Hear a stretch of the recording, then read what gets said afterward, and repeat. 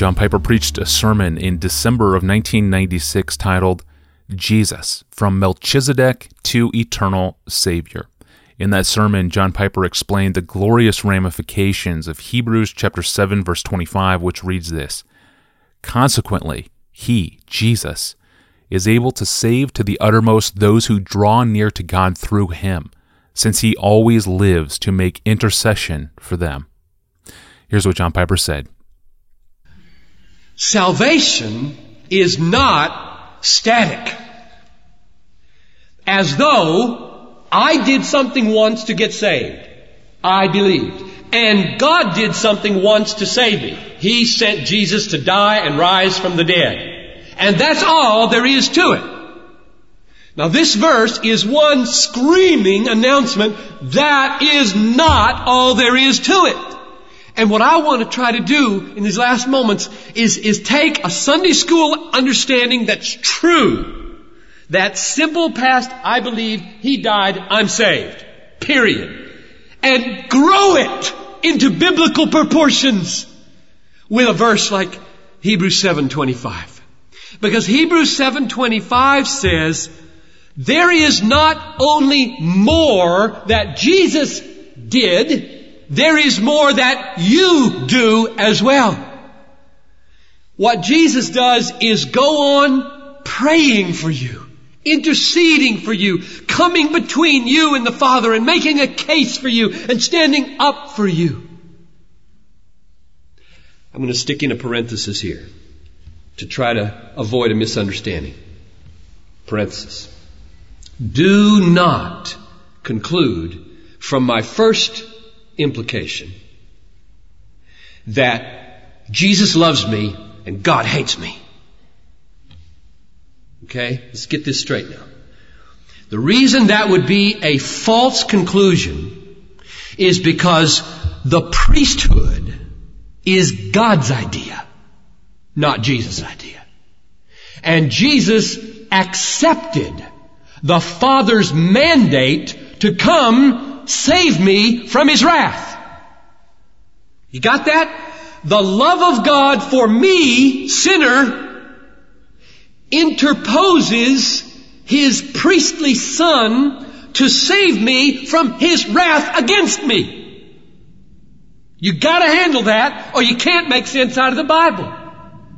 The love of God for this worthless sinner interposes His most precious possession, His Son whom He loves, in order that He might save me from His wrath against me.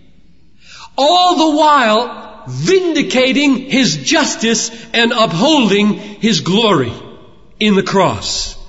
That's the beauty of the cross.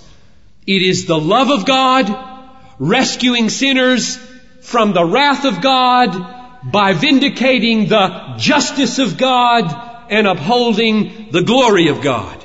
You gotta get that. Otherwise you will sentimentalize God. And people are sentimentalizing God everywhere because they say, in order to have a God of love, you gotta get rid of wrath. You don't have a God of love in biblical proportions if there's no wrath from which to save and no Son to offer up to His wrath to show His love. Close parenthesis. The second implication that we're working on now is that salvation is not static. Don't just say, I believed and I was saved. Say also, that's true, also Jesus is saving me. He's going to save me forever. First half of verse 25. I'm not making this up. It's there. Read it. Jesus goes on saving me by going on praying for me. And what I do is don't just look back and say, I believed. I remember I walked the aisle or I signed the card or I knelt with my mother in Fort Lauderdale, Florida when I was 6 years old, which I did. You don't just say that. You say, I today and for all of my life will draw near to God through Jesus. Because that's the person and the only person for whom Jesus prays and whom He saves. If we are born of God, we will draw near to God through Jesus. This tense of this verb, draw near to God, there is a tense in Greek for a single act, not repeated, and there is a tense for ongoing, repeated, continuous action. And that's what's here. Those who keep on drawing near to God are the ones that enjoy the priestly work of Jesus. You're going through Jesus, and as long as you're going through Jesus, He's praying for you. He's moving on the Father. He's your advocate. I write these things to you little children that you might not sin, but if you sin, you have a what with the Father? An advocate, an intercessor, a lawyer in the court who wins every case against you. Amen. And how easily we forget this glorious, soul-sustaining truth. Thank you to podcast listener Cody Hunter for the clip. It's taken from John Piper's sermon titled Jesus, From Melchizedek to Eternal Savior, preached on December 1st, 1996. It's available online to listen to in its entirety. Please send your clips to us via email at askpastorjohn@desiringgod.org.